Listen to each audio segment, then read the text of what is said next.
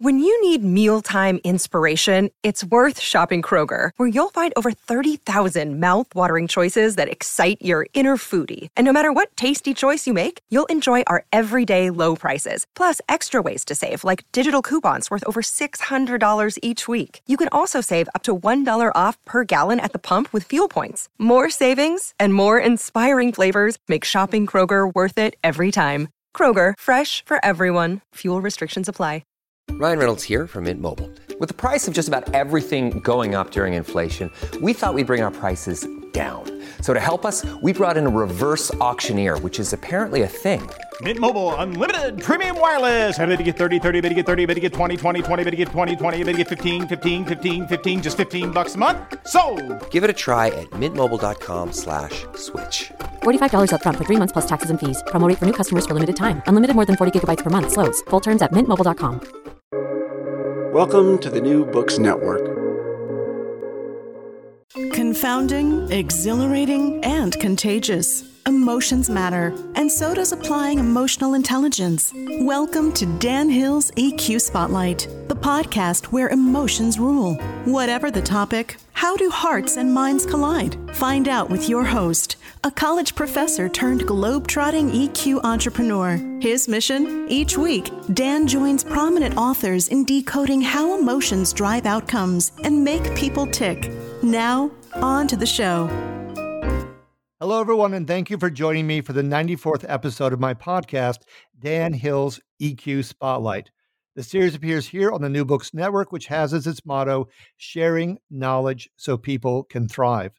Today's topic is woke capitalism, not what you think it is. I'm joined by Rhodes. He is the author of Woke Capitalism, How Corporate Morality is Sabotaging Democracy. The publisher is Bristol University Press. Carl is professor of organization studies at the University of Technology, Sydney. There he researches the ethical and democratic dimensions of business and work. Carl regularly writes for the mainstream and independent press, alike on issues related to ethics, politics, and the economy. Welcome to the show, Carl. It's a delight to be here, Dan. Excellent. So let's launch right in. Can you tell us briefly about the book? Give us a bit of an overview, as it were. Yeah, so the book is about this contemporary phenomenon that's come to be called woke capitalism. You know, it's the kind of thing that we've seen in Nike's support for Colin Kaepernick and the Black Lives Matter movement, Gillette's engagement with toxic masculinity and the debates around Me Too through its advertising. So these are kind of examples where we see corporations who are, traditionally more just focused on economic issues becoming very much more politicized and publicly supporting positions that are often associated with the progressive side of politics or even the left-wing side of politics. So this is the phenomenon called woke capitalism. And so the book explores this. Many people, the most common criticism of woke capitalism is that they disagree with the progressive politics of these corporations. My view, and the view that's represented in the book, is actually different to that. It is written from a progressive point of view, but it asks readers to think about how woke capitalism actually might be a threat to progress and democracy by putting us on a political trajectory where private corporate interests increasingly take over the agenda of public life, and what this means for the democratic promise of social and economic equality and shared prosperity. Okay, so I want to talk in a bit about the present circumstances and even project into the future a bit. But let me go backwards into time just a little bit first. Seems to me we need to set the context a bit and talk about neoliberalism and Milton Friedman. And maybe my first question is, his 1962 book, as you mentioned in your book, is called Capitalism and Freedom. And I have to ask you the pointed question, whose freedom is he talking about? Well, this is a very interesting point because, if you look at Friedman from 1962 and then his famous article from the 70s about corporate social responsibility and the only responsibility of business is that is a responsibility to shareholders or to the owners of businesses. So, in many ways, the take-up of Friedman has been about the freedom of corporations and the freedom of of the market. And of course, a lot of things have changed since the 60s. With neoliberalism, we've seen really a lot of the views of Friedman, who was an advisor to Ronald Reagan, for example. These kind of ideas really be fully implemented, and a kind of free market approach to economics, a free market approach also then to politics, and a push for small government, really eroding a lot of the social protections that came before it, whether that be a kind of European style welfare state, or even, what was still in place in terms of the implementation of the New Deal in the United States, and really erosion of this. So you have increasing freedom for corporations through deregulation, through a reduction in taxation, all which have happened, as well as reduction in taxation for rich people. So it would appear that the real freedom is to people and institutions that have wealth and money. Okay, and one other writer that I wanted to bring in here, the inevitable Adam Smith. Another pointed question: at what point does the invisible hand risk becoming a white-gloved fist? Yeah, I think you're absolutely right. The invisible hand slapping a lot of people in the face.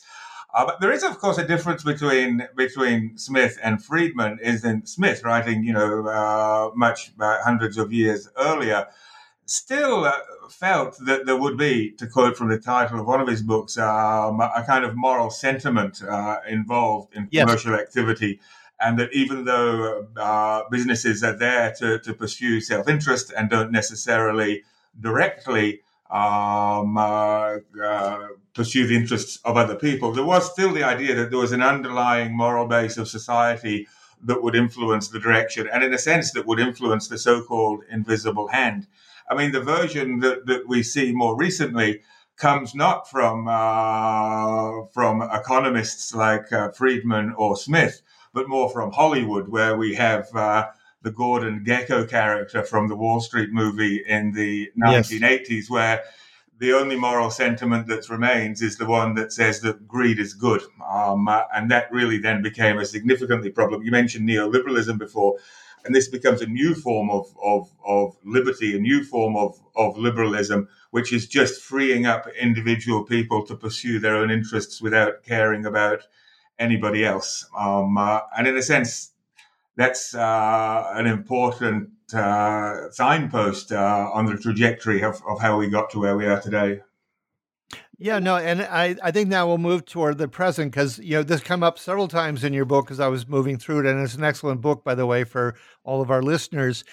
You bring up a term that I remember first noticing in the book Surveillance Capitalism, and that is that we are almost at a point where she argued, and I think you're arguing, we're at risk of what could be called neo-feudalism.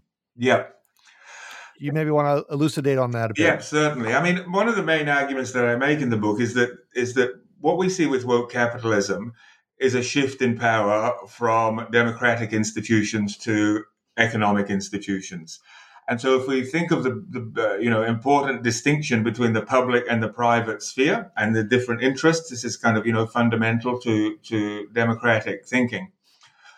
And that there is a separation. There is a separation, so the things that are public and the things that are private, and economic matters and political matters are dealt with in this way.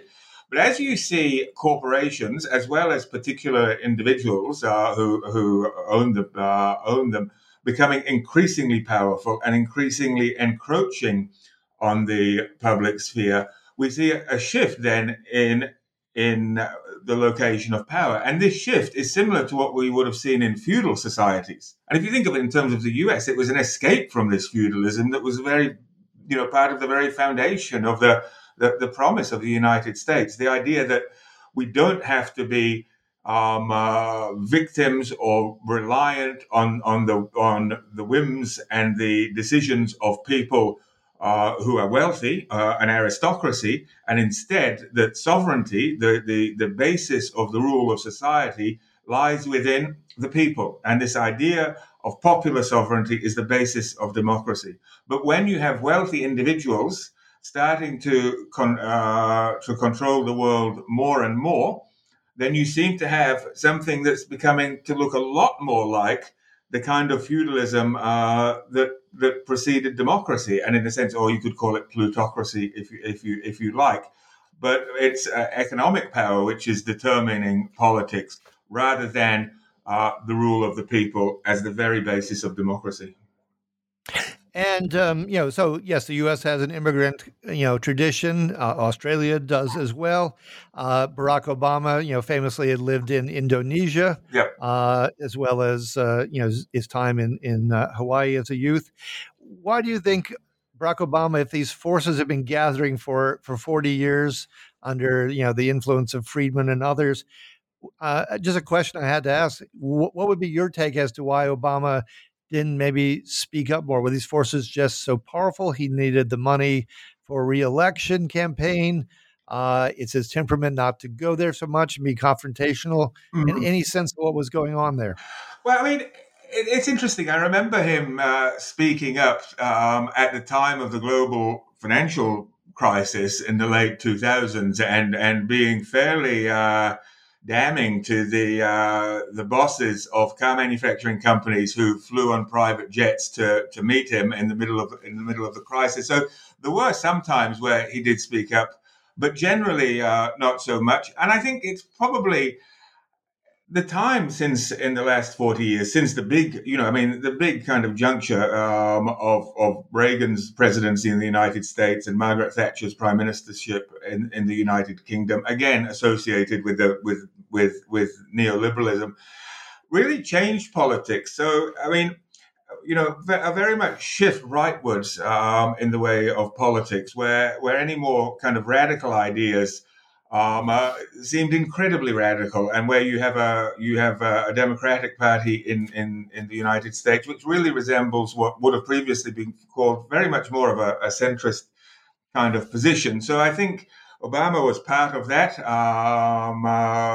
Was part of that tradition, or sorry, that trajectory in U.S. politics, which was very much linked in to corporations, which was very much tied up with what was once called the Washington Consensus and the views around small government and the views about reduced taxation.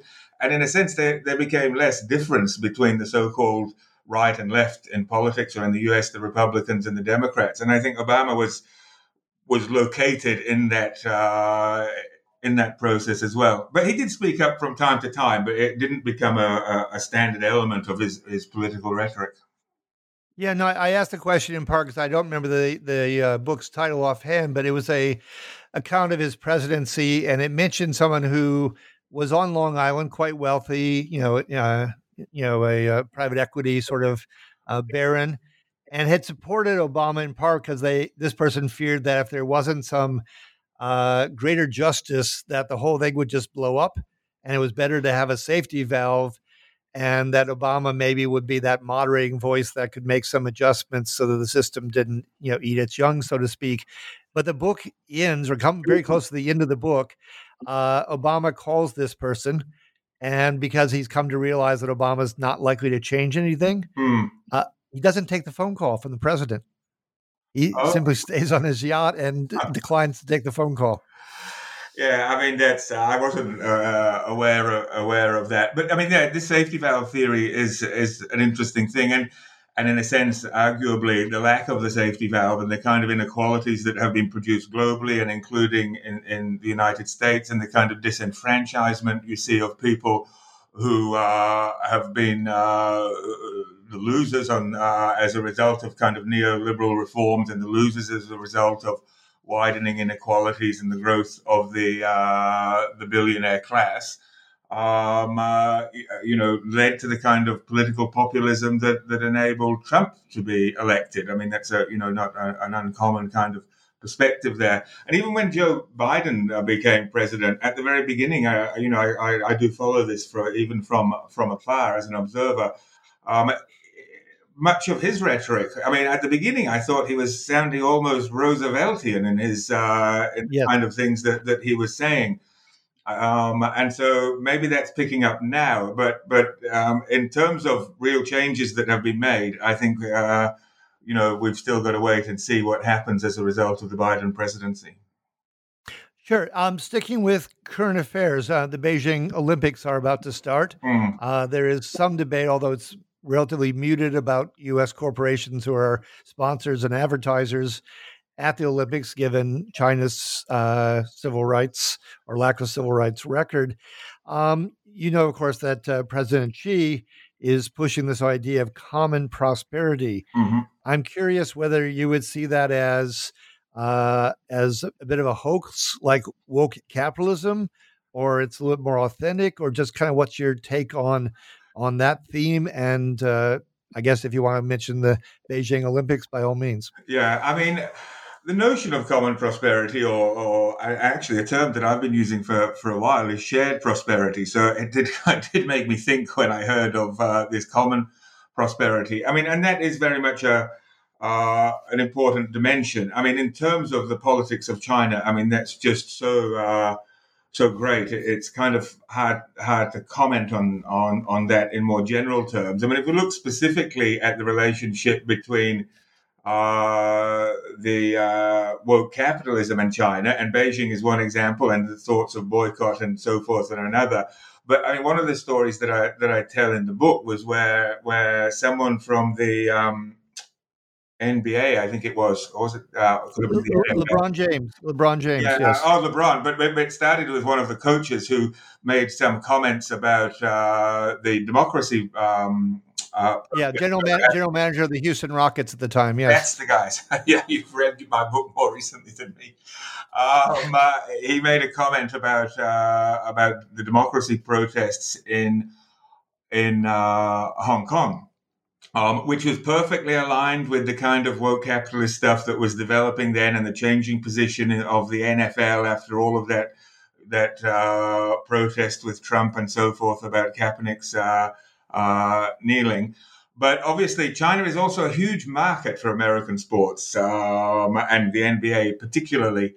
And all of these comments were withdrawn fairly quickly when it was seen that there was going to be a negative economic impact. So this is an interesting story about what's really driving this. Is it the kind of moral political conviction, or is it the interest in corporate self-interest and corporate profitability?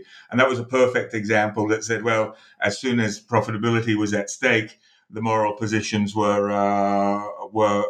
quickly forgotten. And even in the case of, and as you say, LeBron James was also involved, and there were people on the streets in Hong Kong burning his basketball uniform, and saying, that Chinese lives matter as well. Particularly at that case in Hong Kong, where there was a big issues about oppression and so forth from China.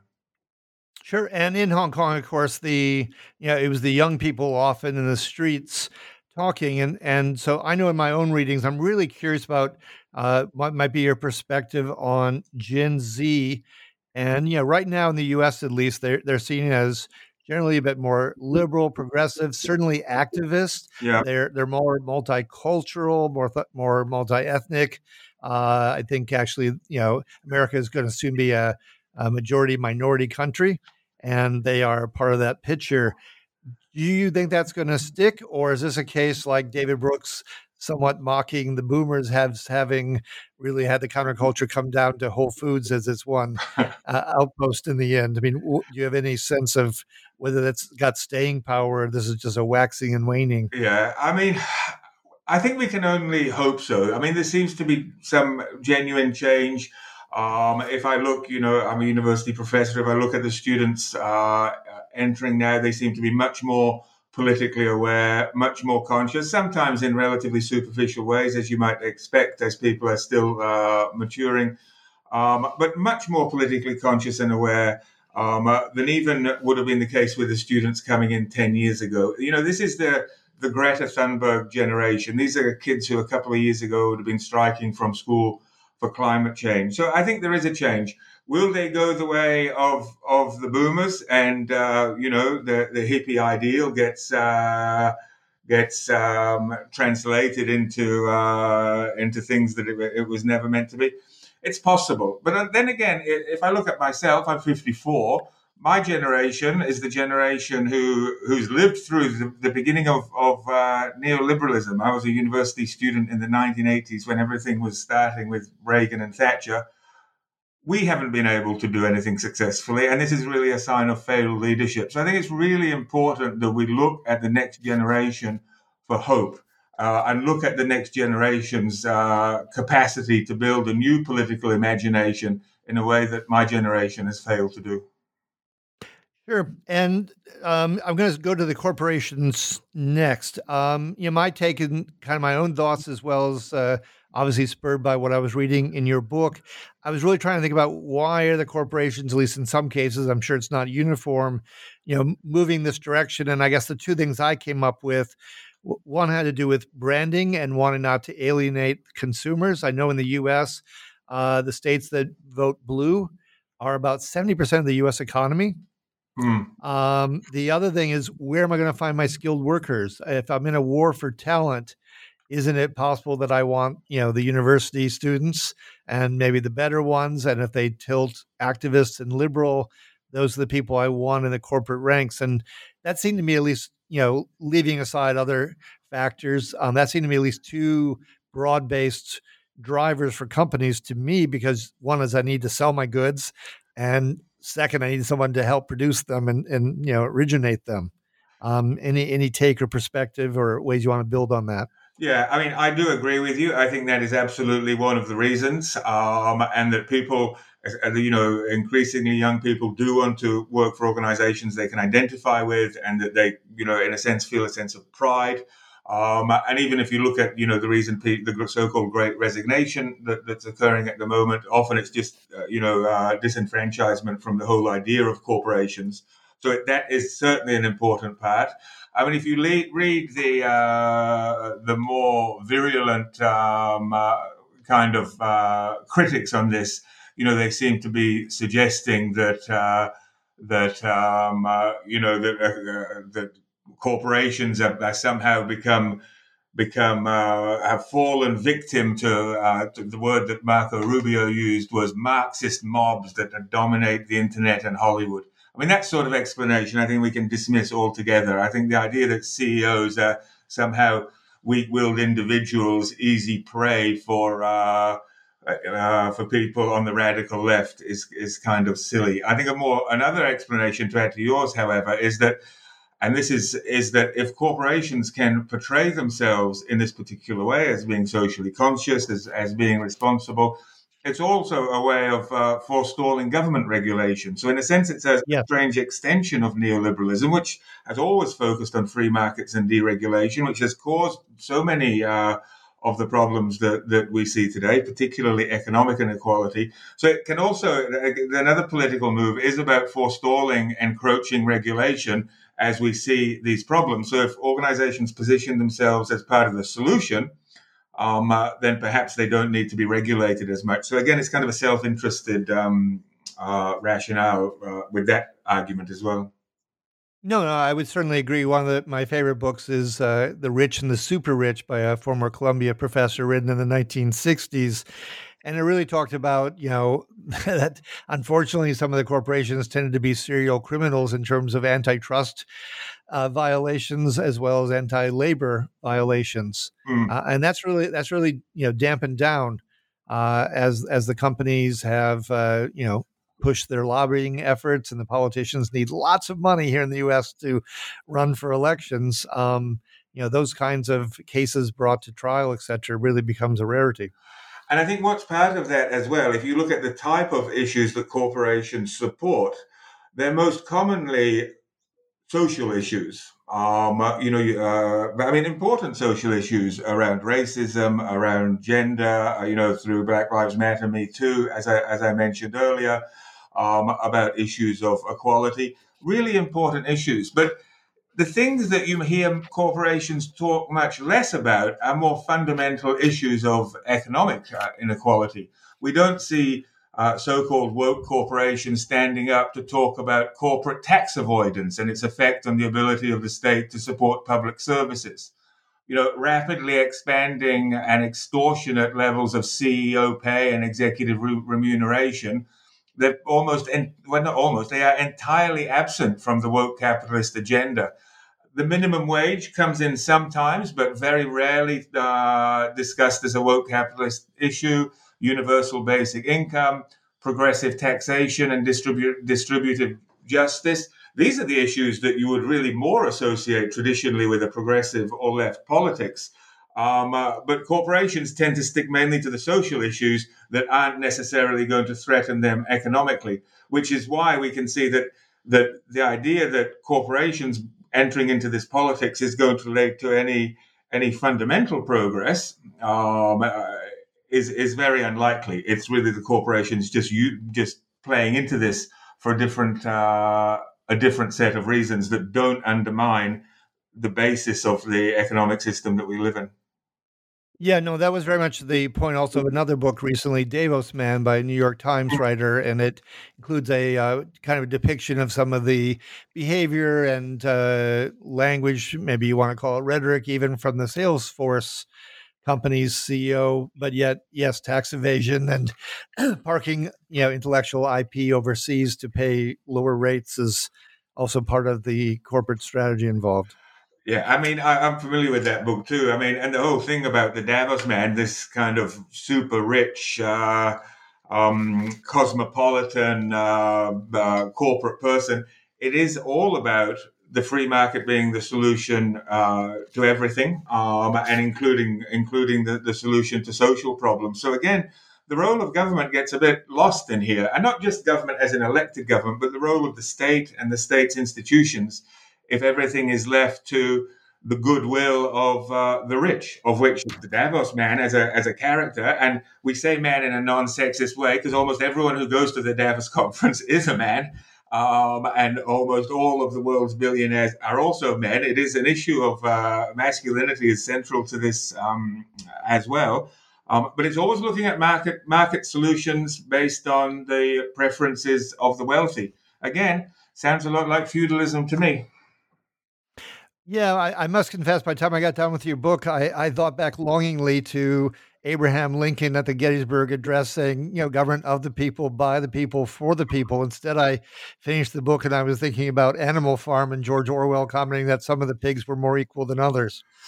I know. And I think this is part of the idea of the book as well. It's about I don't have a solution to get out of this, and I'm not going to come up with it. As I said, I think that's to the next generation of people with imagination beyond mine. But part of it is looking forward, but part of it's also looking back at those fundamental promises of democracy, the fundamental promises of the sovereign rule of the people, the fundamental promises of freedom, equality, and solidarity across community. I think too often these days, democracy, and it happens particularly in the US, becomes associated with freedom and ideas of personal freedom. And the idea that the tension between freedom and equality as a central tension that needs to be worked through democracy often gets forgotten. So I think we need to remember those original promises, and Abe Lincoln being a perfect example of that, the original promises of democracy, and how can they be revived for the problems of the 21st century, particularly problems of political and economic inequality. I think that's an excellent way to leave it. I want to thank you, Carl, so much for your time.